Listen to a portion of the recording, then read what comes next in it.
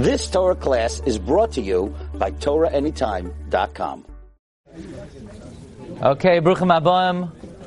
Mitch asked me to just let everybody know that since he's not around, he just wanted me to announce that from now on, you guys are moving into the trailers, and we're going to be going into the Beis HaKnesset. He asked me to relay that to you in his absence. But welcome everyone, Bruchim Aboim. Tonight's learning should be Leilei Nishmas, Etta Rivka Bas Mordechai, and Rafal Yaakov Yisachar Nasan, Ben Chaim Yisrael HaKoyen, the Neshama Shabbat Aliyah, Gan Eden Tehim Menuchasam. They should be a Melitza Yesharim for their respective families, for Simchas Sanachas, Arbiyas Goel Tzadak. Okay, every Motzei Shabbat, we say in Havdalah, we say a pasuk from Megillas Esther, La Yehudim, Haisa, Oira, V'Simcha, V'Sasa, and Vikar. It's very interesting, as part of the ritual of Havdalah, we recite a pasuk in the Megillah. You know, of all the psukim of Yeshua that we could possibly recite, why do we specifically mention a pasuk from Megillas Esther? I mean, there are a lot of happy psukim in Tanakh. Why do we, every Saturday night, we start off the week, La Yehudim, Haisa, Oira, V'Simcha, V'Sasa, Mikar. Not only that, everybody repeats it. Not only that, everybody says also, Kain Tihi Alanu. Meaning, of all the psukim that we could possibly say, the one pasuk that everyone says in unison, the one pasuk that we all pray that it should occur again is La Yehudim, Haisa, Oira, V'Simcha, V'Sasa, and Mikar. By the way, that's not the only commemoration of Purim that we make in Havdalah. There's an interesting concept of the Bet Yosef. Bet Yosef writes that when you smell the Besamim, Matzoi Shabbat, it's not enough to have Besamim, but you have to put in the Besamim Hadasa. Hadas. What's a Hadas? A myrtle. Yeah, you know, it's actually, for Ashkenazim, it's optional. It's considered proper, but it's not mandatory. For Sfaradim, it's mandatory. That as part of Havdalah, you need to smell Hadasim. Why? Because it says in the Navi Yeshaya, Tachas hana'atzutz ya'aleh barosh, v'tzachas hasirpad ya'aleh hadas. And in the context of hadas, it says, Shomer Shabbat mechalelo. So from there we learn that upon the conclusion of Shabbat, you need to smell Hadasa. So it's very interesting because actually that's the very pasuk that the Gemara Megillah learns out is a reference to the miracle of Purim.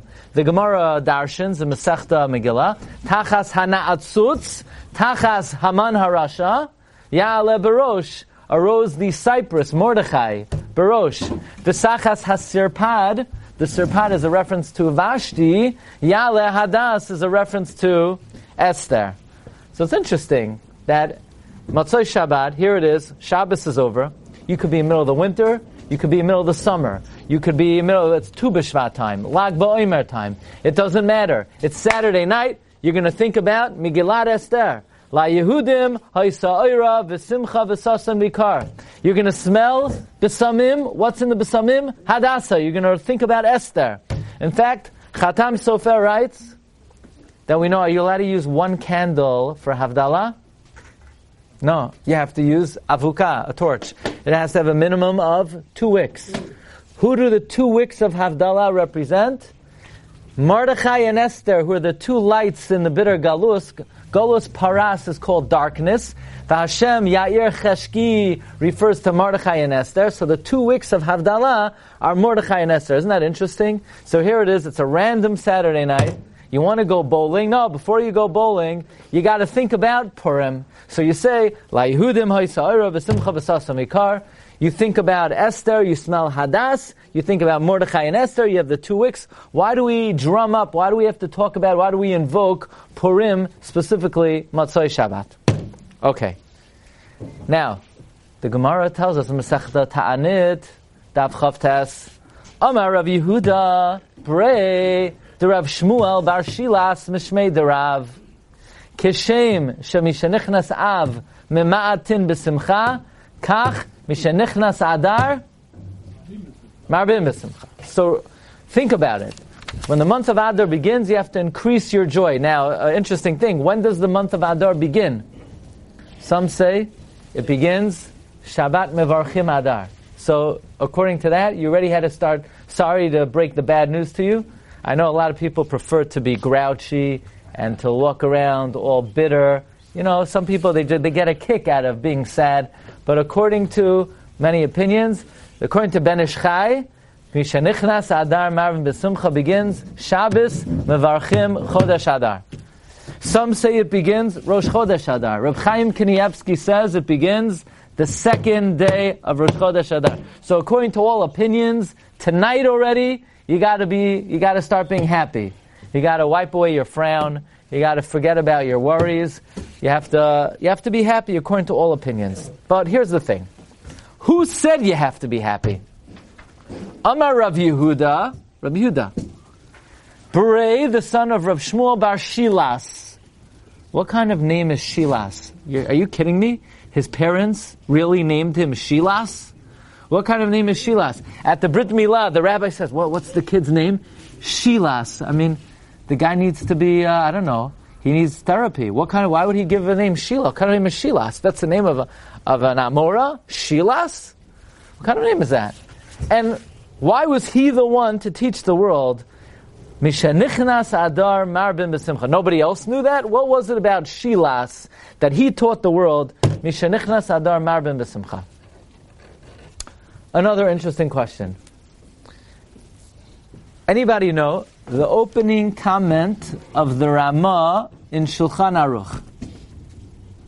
The first comment of the Ramah in Shulchan Aruch. So the Mechaber begins, Yiskaber Ka'ari Lakum Baboker Lavodas Habore. You should get up like a lion for the service of Hashem. Now the Ramah kicks in. Anybody know what word does the Ramah always use to make a comment? Whenever the Ramah talks, he says Haga. Haga, Hey Gimel Hey. Footnote. The Ramah says, Shivisi Hashem Lenegdi Tamid. And then, by the way, the Ramah also writes again, Haga. It's the only time in the whole Shulchan Aruch where the Ramah continues to talk, and within one comment he says, Haga, Haga. And there's a very secret reason for that. Because we know that when people write Sefarim, they like to allude to the name of Hashem in the beginning of the Sefer. They like Mesilat Yesharim. Mesilat Yesharim begins, Yesod HaChasidus V'Shoyresh HaAvoda. The Mechabrim, the authors of books, they like to allude to the name of God in the beginning of the Sefer. So the Ramah also wanted to allude to Hashem's name in the beginning of the Sefer. So he says Haga. Haga is Gematria 13. Then he says Haga again, 13, which is Yud Kei Vav Kei 26. That's the Ramah's way of getting Hashem's name in the beginning of the Sefer. So the Ramah's opening comment to Shulchan Aruch, Shiviti Hashem Lenegdi Tamid. What is the Ramah's last comment in Shulchan Aruch Arach Chaim? The Ramah says, V'leiv tov mishtet tamid. Someone who has a good heart is always at a party. Because the Ramah is talking about, should you celebrate Purim Katan? Should you not celebrate Purim Katan? Should you make a Sudah on Purim Katan? Should you not make a Sudah on Purim Katan? The Ramah says, make a little bit of a bigger Sudah. And anyway, V'leiv tov mishtet tamid.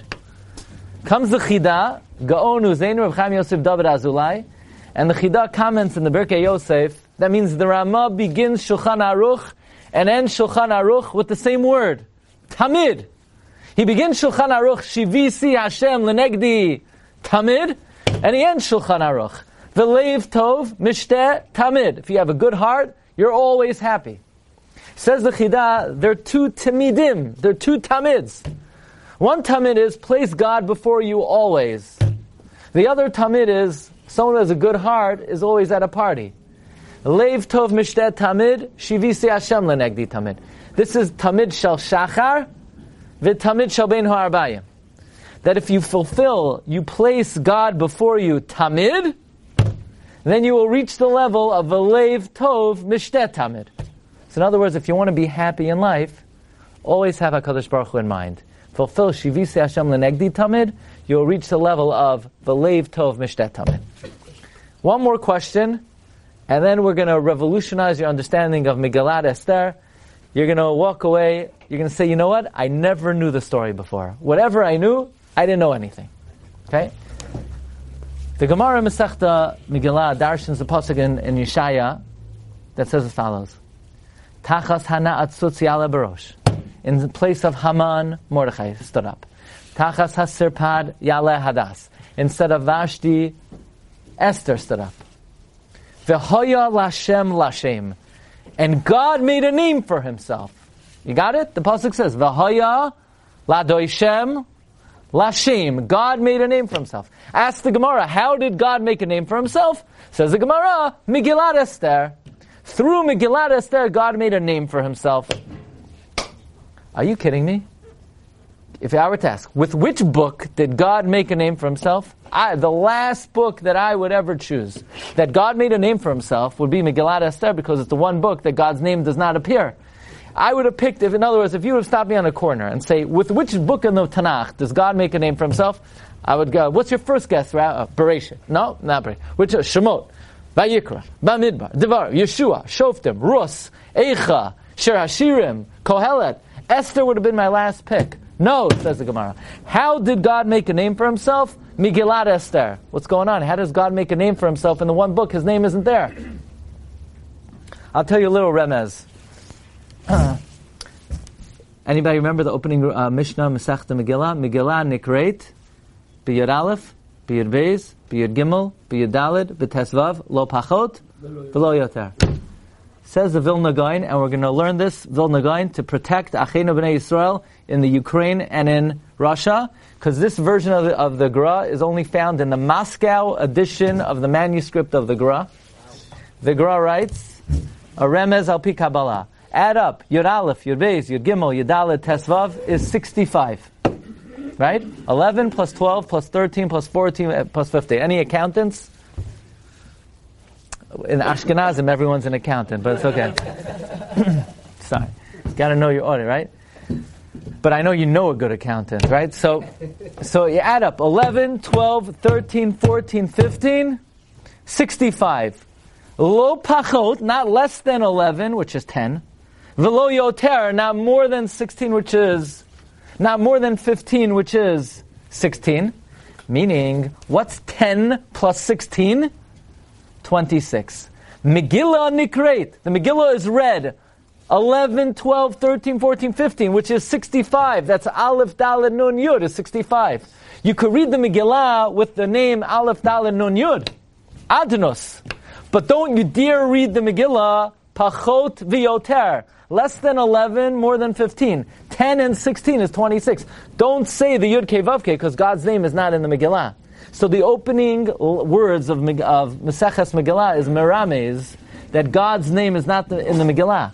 Megillah Nikreit, B'Yud Aleph, B'Yud Beis, B'Yud Gimel, B'Yud Daled, B'Tes Vav, meaning add up, 11, 12, 13, 14, 15, that's Aleph, Daled, Nun Yud. Lo Pachot V'Lo Yoter, not 10 and 16, 26. So you say, but God's name, Aleph, Daled, Nun Yud, is not in the Megillah either. The answer is it is, because Hamelech, Melech is a reference also to God, and it's referring to Hashem's name of Adnos. Adnos, if God is the Adon, then we are the Avadim, and if we are the Avadim, God is the Melech. Okay. But back to the ranch, how could you say that God made a name for himself with the one book that his name does not appear? So we're going to begin our journey tonight in the end of Megillat Esther, the third to last pasuk of the Megillah, the opening pasuk of the final chapter. It goes like this: Vayosem hamelech Achashverosh mas. Achashverosh made taxes.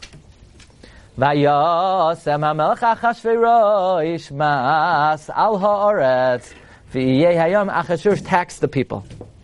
That's the end of Megillah. Does that make sense that the Megillah ends that Achashverosh taxes the people? Like, oh, you know what the grand finale of the story is? You know what the climax, the pinnacle, the summit of the Purim miracle? Achashverosh taxes the people. Who cares? First of all, why is it even recorded in the Megillah? Why is that the grand finale? Why is that the ending? And we know the very next pasuk says, V'chol ma'aseh sakpayu gvurasai. You don't know this tune, but I'm going to sing anyway. Ufarashat gedulat Mordechai asher geduloi hamelech haloihem kisuvim al sefer divrei hayamim limalchem adayu faras.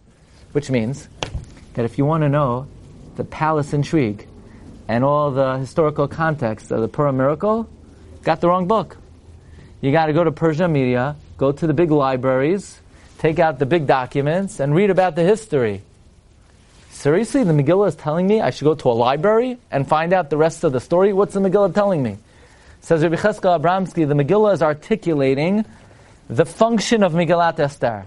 Namely, don't think that anything written in the Megillah was recorded so that you have a better appreciation for the history, or the background, or the politics, or the palace intrigue. Everything that's written in Megillat Esther was written for one reason and one reason only, Persume Nisa, to recognize Hashem's control over history and the miraculous salvation. Which begs the question, so why in the world does the Megillah end that Achashverosh taxes the people? This is irrelevant information, and yet this is the grand finale of Megillat Esther. So here goes. I'm going to share with you 3 words of Gemara, that if you understand these 3 words, this is the key to unlocking the Purim story.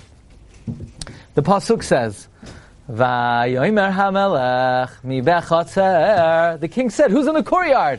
V'Haman ba. Haman was coming. Lachatzar beis HaMelech chitzana. Haman was coming to the outer courtyard of the king. Leimar LaMelech, to tell the king. Lislosis Mordechai, to hang Mordechai. Al ha'etz, on the tree. Asher heichin lai, that he prepared for him. Literally, that Haman prepared for Mordechai. But the Gemara asks, why does the pasuk have to say Asher heichin lai? Just say Asher heichin, the tree that he prepared. Obviously, he prepared it for Mordechai. The word lai is extra. It should just say Al ha'etz Asher heichin. Says the Gemara, Tana lai heichin. Meaning, heichin lai, he prepared for him. Tana, it means lai heichin. He prepared it for himself. He thought he's building this ridiculously tall gallows to hang Mordechai. He thought he's going to make this eyesore of a gallows, because he thought, he knew that Achashverosh was the most fickle, wishy-washy guy in the world. One day he's a Republican, the next day he's a Democrat, one day he's an atheist, the next day he's a communist, the next day he's a, you know the joke about the guy, he went to Warsaw and he came back, he said, you know what I saw in Warsaw? I saw a tzaddik, I saw a Talmud Chacham, I saw a Rosh Hashiva, I saw an atheist, I saw a communist, I saw a socialist, I saw a capitalist, I saw a Bundist. So they said, really? What's the big deal? In Minsk, we have all of that. So they said, no, in Warsaw, it was all the same guy. So, Achashverosh, he couldn't make up his mind. See, he's always changing his mind. So Haman realized that what he has to do is he has to make this eyesore of a gallows. He'll get Achashverosh angry. The gallows will be staring him in the face. And when Achashverosh gets angry, he'll just say, hang Mordechai on it. But that whole plan backfired on him. Because when Haman took a misstep with Esther, and Achashverosh comes back into the palace, and Haman's on top of Esther, and Achashverosh, what's going on? So Haman, he couldn't talk himself out of it. He should have just said, I don't know, I slipped, I tripped. He should have come up with a nice story. But Achashverosh, in a fit of rage, he saw the gallows. Charvoina says, Talu alav, so he just hung it. The next day he would have calmed down. Haman would have talked himself out of it. So his whole plan backfired against him. And as we're going to see, this is the main principle of Hashgacha in the Megillah. This is a principle that we will recognize throughout history. And it really is articulated, we say on Purim, Bimei Mordechai ve'Esther b'Shushan Habira in the Al Hanisim, right? And we're going to say the following expression.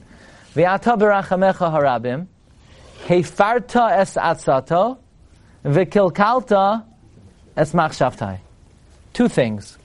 We say, God Almighty, you didn't just foil Haman's plan. You weren't just meifir his eitzah. You didn't just abolish his plan. You were kilkalta es machshavto. You corrupted his thoughts. Which means as follows. God says, I don't need your man in the White House. I don't need your man as Prime Minister of Israel to bring salvation to Jewish people. Well, you think only Trump, only Netanyahu could save the Jewish people, and I can't use anybody that I want to help me bring about it? Give me more credit than needing your guy in the White House or your guy in Israel to help the Jewish people. You give me the biggest Russia, the biggest anti-Semit. You give me the biggest son of Israel. You have him construe plans to destroy the Jewish people, and I will use him and his plans against him to save the Jewish people. And I'm going to give you a few examples of this. You ever hear there was this man, this little, actually a baby. He was so cute, adorable kid. He was floating in a little basket in the Nile. What was his name again? Oh yeah, Moshe. Yeah. So Moshe's floating in the Nile. And how did he end up in the Nile? Because the Pharaoh made a decree. The Pharaoh got a news briefing that the Jewish Savior is going to be born. So he was told he has to drown the Jewish Savior. Fine. So Pharaoh is planning. He's sitting there with all of his council and his whole assemblage, and they're thinking, how are we going to annihilate the Savior of the Jewish people? That Moses that we see astrologically is going to be born, how do we destroy him? And God is sitting up in heaven. God is watching. He's laughing at Pharaoh. He's saying, Pharaoh, you think you're going to destroy the Savior of the Jewish people? Watch this. Your very plan to annihilate this kid, you know what it's going to accomplish? Your daughter is going to be bathing in the Nile. She's going to see this adorable kid. She's going to bring the kid inside the palace. She's going to be rocking the kid to sleep. And then 2 a.m., Pharaoh's like, hey, Basia, what's the racket in your room? What happened? Well, what are you doing? What are you watching? He said, no, I just adopted a new kid. Where'd you get him from? I'll tell you in the morning. But right now, he's keeping me up, and I can't stay up. I have a final tomorrow. Pharaoh, Dad, you mind rocking him to sleep tonight? So that night, that Pharaoh made the decree to annihilate the Savior of the Jewish people. He's rocking baby Moshe to sleep, and then at 3 a.m., the kid has nothing to eat. So Basi says, go to CVS, get him some formula. So Pharaoh puts on his pajamas, he puts on his robe, he goes out to CVS, he gets the kid formula, he gets the kid a pacifier, and the kid's growing up, he sends him to the Gan. Who do you think pays the tuition? You know, she comes to Pharaoh, she says, I don't have money on the credit card. Dad, would you mind taking care of it? He foots the bill. He pays for his education. He sends him for the year in Israel to study. He gets him a college degree. And not only that, you know, Ibn Ezra writes that why did Hashgacha have it that the Savior of the Jewish people should grow up in Pharaoh's palace? Says Ibn Ezra, because if he would have grown up with the Jewish people, the Jewish people had a slave mentality. They had low morale.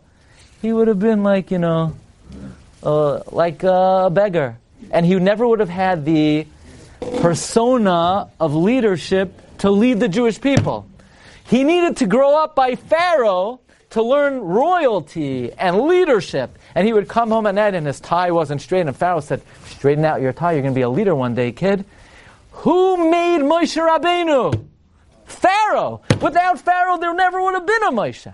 So we think, Pharaoh thinks he's going to make a decree to bring about the annihilation of the Savior of the Jewish people. Pharaoh groomed him. He made him. Pharaoh kibel Torah misinai.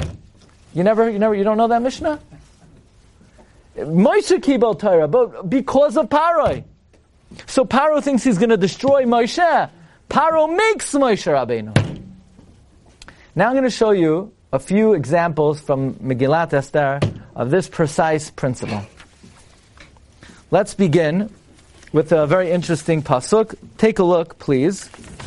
By the way, another example is there's the Navi Ovadia. I was just in Israel.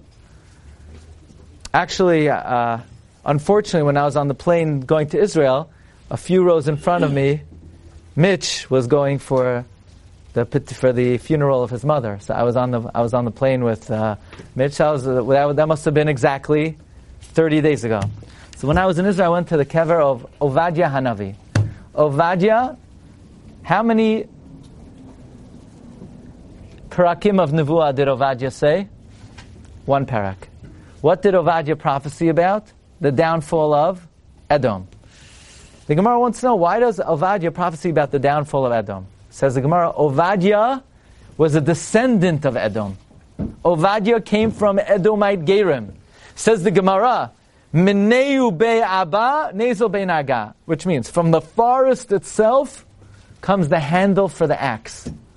Which means the way that God operates is if He wants to chop down a forest, He makes that the handle of the axe that's going to chop down the forest comes from the forest itself. So if God wants to bring about a prophecy of the downfall of Edom, who's going to say the prophecy? An Edomite. That's how God operates. God says, you give me the man who you least expect will help the Jew. You put him in the White House, you put him in prime minister, you make him a world leader, let him plan to annihilate, and I will use his plans to save the Jewish people. I'm going to give you a few examples from Megillat Esther. Going to blow your mind. So take a look at number 23. This is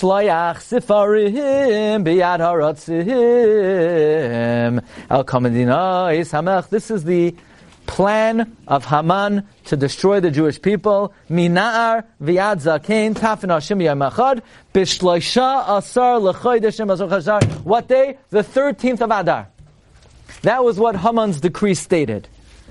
And the next pasuk says, Paschegen hakisav, the text of the document, l'hinasin das, to give law, b'chol medina o medina, in every community, galoi l'chol amim, revealed to all the nations, was lihiyoi sasidim layam hazeh, be ready for that day.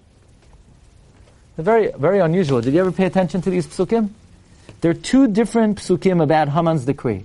The first pasuk says, Haman decreed to annihilate the Jewish people on the 13th of Adar. But what did the text say that everybody read, the posters that were plastered on the wall? What did the Pashkevilin say? It just said, everyone, hey guys, everyone be ready for the 13th of Adar. And what's going to happen? It didn't say. So what happened? Haman wrote two different letters. On one letter it said that Haman's going to annihilate the Jews, and on another letter it just said, be ready. The Vilna Gaon explains as follows. Haman's a smart guy. He knew that if he sends out public word that Amalek will destroy the Jewish people on the 13th of Adar, if the Jewish people find out about it, we Jews will do what we Jews do best. We will go to local officials, we will pull out our wallets, we will put down green rectangles, and we will pay our way out of the decree. We'll bribe the officials. Therefore, Haman said, there's no way I could let it be known that what I plan to do on the 13th day of Adar. So therefore, he told the governors and the officials what's going to happen, but to everybody else, Galui l'chol ha'amim lios hasidim, just be ready for that day. Because he thought if he would make it known what's going to happen, we're going to wiggle out of it. The tables turn, and Achashverosh is fuming at Haman. He realizes his queen is Jewish. He says to his queen, dear, whatever you want. So she says, abolish the decrees. Achashverosh says, I can't do it. Ki kisav asher nichtav v'shem hamelech v'nachtaim b'tabas hamelech ein lahash. I can't retract.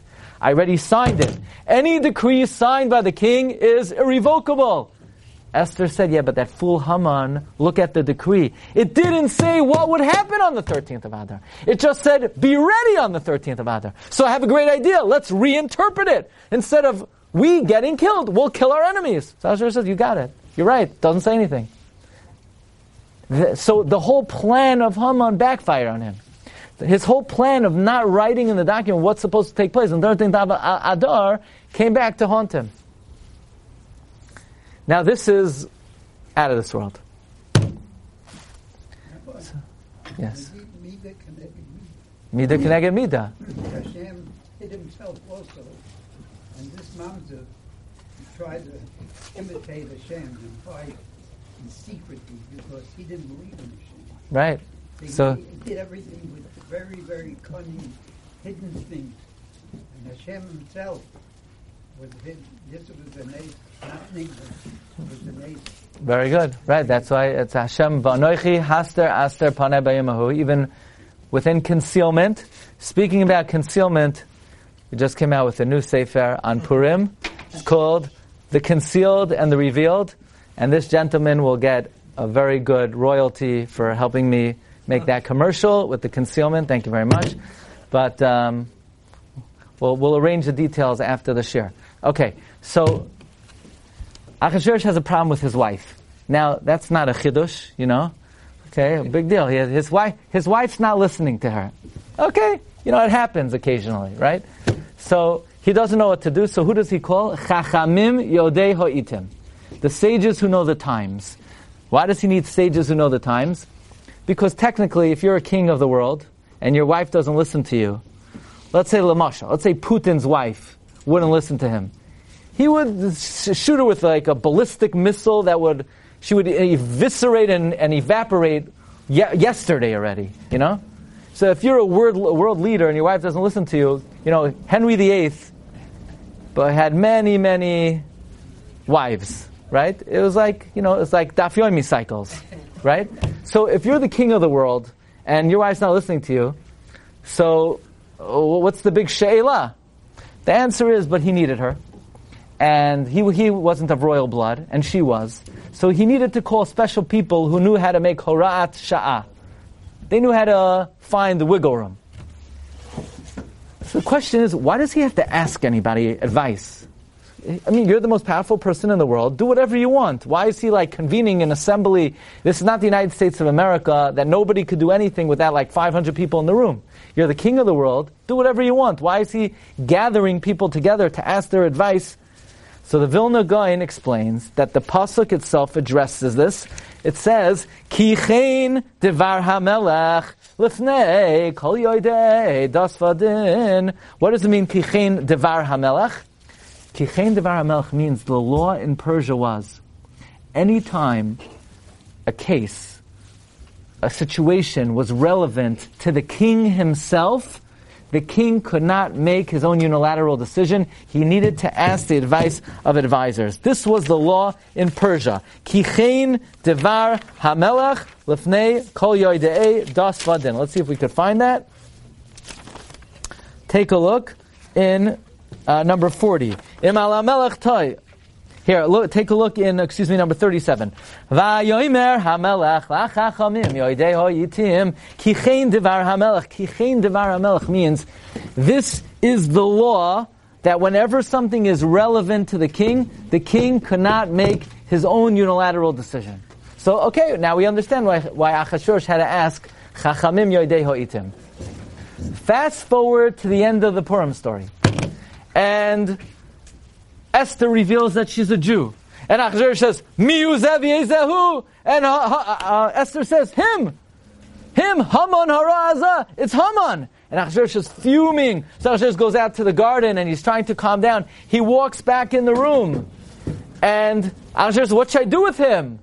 Vayomer charvoina echad min asorisim lefnei hamelech gam hinei ha'etz. Achashverosh says, there's this nice gallows that's ruining the scenery of the whole Persia. You might as well use it.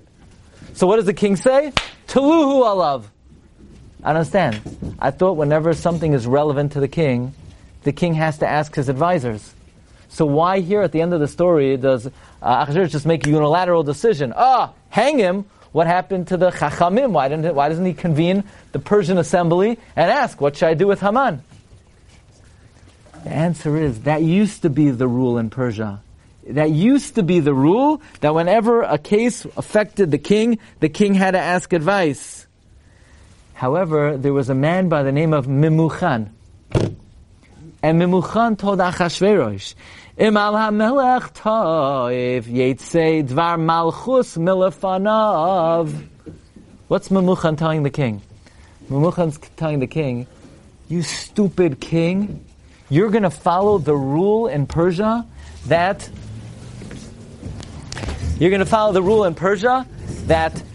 something that's relevant only to the melech, you're not going to paskin on your own. The rule in Persia used to be, Ki chen devar hamelech lefnei kol yoidei das vadin.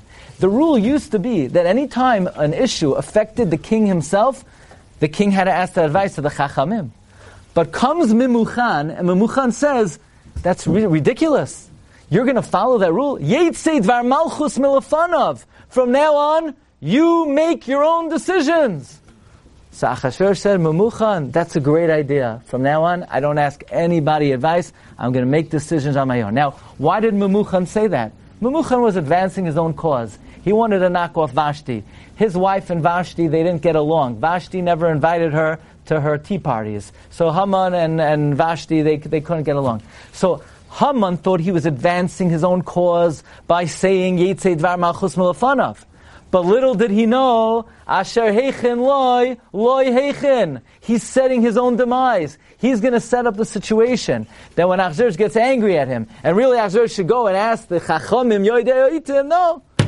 Thank you, Memuchan, for legislating that from now on, Achashverosh doesn't ask anybody advice. Achashverosh takes care of the matters on his own. So it comes out, who killed Haman? Memuchan, Haman. Asher heichen loy, Tana loy heichen. Every plan of Haman, every thought was not just hefarta es atzato, it's kilkalta es machshavto. God says, you give me the Rasha, you give me his plan, I will hijack, co-opt his plan, and use it to bring salvation to the Jewish people. Now watch this. This is a gift from Shamayim. So the story is over. And the Jewish people are safe. And we're saved. And we go on the offense and we kill our enemies. And how does the Megillah end? Achashverosh taxes the people, and we asked, what in the world is that doing at the end of the Megillat Esther? Go to Sefer Ezra. And in Sefer Ezra, in Perek Vav, we read about the return of the Jewish people after the 70 years of Galus. And they come back to Eretz Yisrael. They have no money. And they want to rebuild the second temple. And who's the king of Persia at the time? Daryavesh, the son of Esther and Achashverosh. And they turn to the king, and the king says, go build your temple. They said, king, we have no money. The king said, what do you want from me? Have a Chinese auction, have a raffle, sell bricks, maybe have a Hachnos Sefer Torah campaign, whatever you got to do. Dinner, sell aliyot, psicha, lam natseach, on Rosh Hashanah, whatever you got to do. The people say, we have no money. So Daryavesh says, you know what? Daryavesh opens up the storehouse, and he unloads all the tax money. And he funds the building of the second Beis HaMikdash. And I ask you, where did Darius get so much tax money from? The answer is, Vayasem HaMelech Achashverosh mas al ha'aretz. The taxes he inherited from his father. So think about how the Purim story comes full circle. The story begins, Achashverosh is having a Suda, and what's he celebrating? That the 70 years are over, and the Beis HaMikdash is not rebuilt, and if the temple is not rebuilt, it will never be rebuilt. And by the end of the story, Achashverosh has become the chief fundraiser for the second Beit HaMikdash. So really, there should be a plaque in the second Beit HaMikdash. This was donated by Achashverosh. And by the way, according to some Mefarshim, the 10,000 talents of silver that Achashverosh was offered by Haman, he took it. And he gave 1,000 talents to his son Daryavesh. And what do you think Darius did with that money? He built the second Beis HaMikdash. So you know who the second biggest donor of the second temple was? Haman. So think about the hashgacha of the story. Achashverosh makes a big party. So what's he celebrating? That 70 years are over and the temple will never be rebuilt. And the Rebbe Shem is looking down in Hashamayim. And the Rebbe Shem says, you think you're celebrating the temple will never be rebuilt? This very party that you think is celebrating that the temple will never be rebuilt, you're going to get angry at Vashti, you're going to get a new queen, Esther, you're going to have a kid, Darius, and he's going to build the second temple. So this party that you think is celebrating Churban, this party is a celebration of the future building of the second Beit HaMikdash. So people get very nervous. Oh, my candidate's not in the White House. My candidate's not in Israel. You think God needs your guy to bring salvation to the Jewish people? You're afraid of some world leader somewhere? God loves those kinds of people. They're always the best puppets. Because the Nachlas David, who's a student of Reb Chaim Volozhiner, he writes, in the Galut, we have no open miracles. God is not splitting the Red Sea for us. No manna is coming down in Hashamayim. So how do you know the Rebbeinu Shalom is there? The most open demonstration of Hashgacha Pratit is when HaKadosh Baruch Hu takes the Rasha, and he takes his plans, and his machinations, and his schemes, and the Rebbeinu Shalom says, you give me the plan, and I will use it to bring salvation to the Jewish people. V'hoya Lashem Lashem. We said, with which book does God make a name for himself? Megillat Esther. I'm sorry, a few more minutes, okay? We said Hashem's name is not in the Megillah. I would humbly suggest that Hashem's name is in Megillah more than any book in the whole Tanakh. Where? The Shlach HaKadosh writes, there is one name that if you look at this name, you will see Niflaot. The name of it, then this name is Yehuda. Because Yehuda is Yud, K, Vav, K, plus the Daled. We know that so long as Amalek is in the world, Hashem's Kisei is toppling. It's Kiyad al Keis Ka.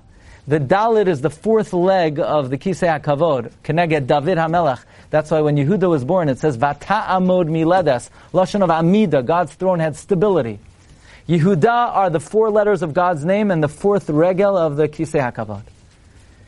You know, in Kol HaTorah Kula, Klal Yisrael is called Shem Hava, Yud Kei Vav Kei. Klal Yisrael is called Bnei Yisrael, Bnei Yaakov, Am Yisrael. And in Megillat Esther, we're given a new name. You know what the new name is? Yehudim. Yehudim.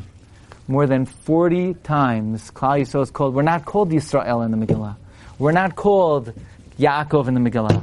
We're only called Yehudim, Yehudim, Yehudim. What's Yehudim? The Shem Havaya. The Shem Havaya. We're Mekayim, the mitzvah of Shivisi Hashem Lenegdi Tamid. You know, some people, they see God's name in front of them. They see, like Mishnah Berurah says in the Siman Aleph, that wherever you walk down the street, you should see, you should envision Yud Kei Vav Kei in front of you. But you know what a higher level is? The higher level is not the Yud Kei Vav Kei is in front of you, but it's part of you. It's part of your personality. To be a Yehudi is that Kishem Hashem Nikra Alecha, that Hashem's name is part of you. It's the ultimate fulfillment of Shiviti Hashem Lenegdi Tamid. The Mekubalim write, Amar Rav Yehuda Berei de Rav Shmuel Bar Shilat Rashi Tevot Shivisi Hashem Lenegdi Tamid. That's the name. Why? Rav Yehuda, his name was the Yud Kei Vav Kei. Who was his father? Shilat. Shilat was on such a high level of envisioning the Yud Kei Vav Kei that he named his son Yehuda. What else? What other name could he possibly give? He recognized that through the story of Purim, Hashem is always with us, no matter what situation, no matter how bleak things are. God says, you give me the biggest rasha, you give me the biggest threat of annihilation, and I will use that plan to build the second Beis HaMikdash, to save the Jewish people. Klal Yisrael were elevated to a new level, where it was not just Shivisi Hashem Lenegdi Tamid, where God was before them, they became Yehudim. Hashem's name became part of them.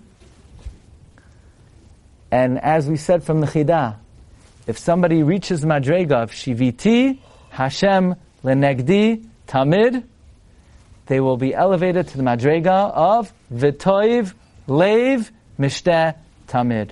The greatest simcha in life is when we realize that Hashem is in front of us, Hashem is part of us, Hashem is with every step that we make. Don't be afraid. Don't be nervous. People get very anxious.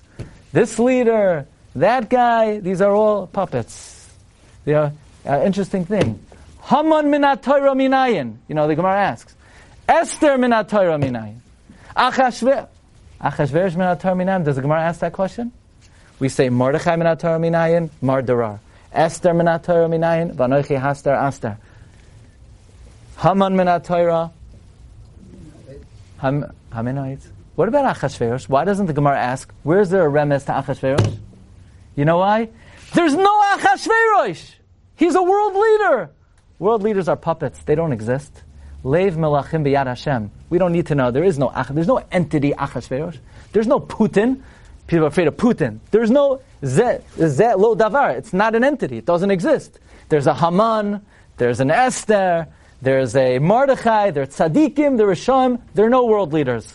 World leaders are where we move them, where we push them, where we guide them. Whatever we see, it's we're bringing it, and we have the koach levatel. And just like in the times of Purim, HaKadosh Baruch Hu was mevatel, not only hefarta es atzato, but he was kelkalta es machshavto. So we say again, and we say it every Matzoi Shabbat, La Yehudim, Haisa, Oira, V'simcha, V'sasa, and Vikar. One last thing. The Gemara says in Masechta Megillah that Mordechai came to Jewish people. He said, okay, God saved you. Let's celebrate. Let's have Yom Tov. Yom Tov. Mishteh Simcha v'Yom Tov. And a few psukim later it says, Matanos Aviyanim, Mishteh v'ilu Yom Tov like Amar. The Gemara says, wait, what happened? It says the Gemara, Mordechai offered a Yom Tov, and we said, thanks but no thanks. We refused the Yom Tov. So Mordechai said, what I'm supposed to do? So give Mishlach Manos, give Matanos Aviyanim, drink a lot, and no Yom Tov. If somebody offered you Yom Tov, would you say no? Go for it. Every Yom Tov, let's bring them on, right? Rav Hutner says, in the name of Mikubalim, that the reason why Klal Yisrael did not accept Purim as a Yom Tov is because if Purim was accepted as a Yom Tov, then when Purim was over, what would we have to do? Havdalah, and a Jew can never separate from Purim. We're so connected to Purim. We love it so much. It gives us so much energy. It gives us so much emunah. It fuels us with knowledge of Hashem that we can never be mavdil from Purim. And therefore, every Saturday night, when Shabbat is over, it's very depressing. We have to take leave of the holy day, the holiest day of the week. We have to take leave of Shabbat. We have to say goodbye to Shabbat. So Chazal encouraged us. He said, even though you have to say goodbye to Shabbat, there's one day a year you don't ever say goodbye to. La Yehudim, Haisa, Oira, V'simcha, V'sasa, and Vikar, Kein Tialanu. Purim is with us the whole year. V'leiv Tov, Mishteh Tamid. Thank you very much. Purim Sameach, Afrei Lechem Purim. Thank you so much. You've just experienced another Torah class brought to you by TorahAnytime.com.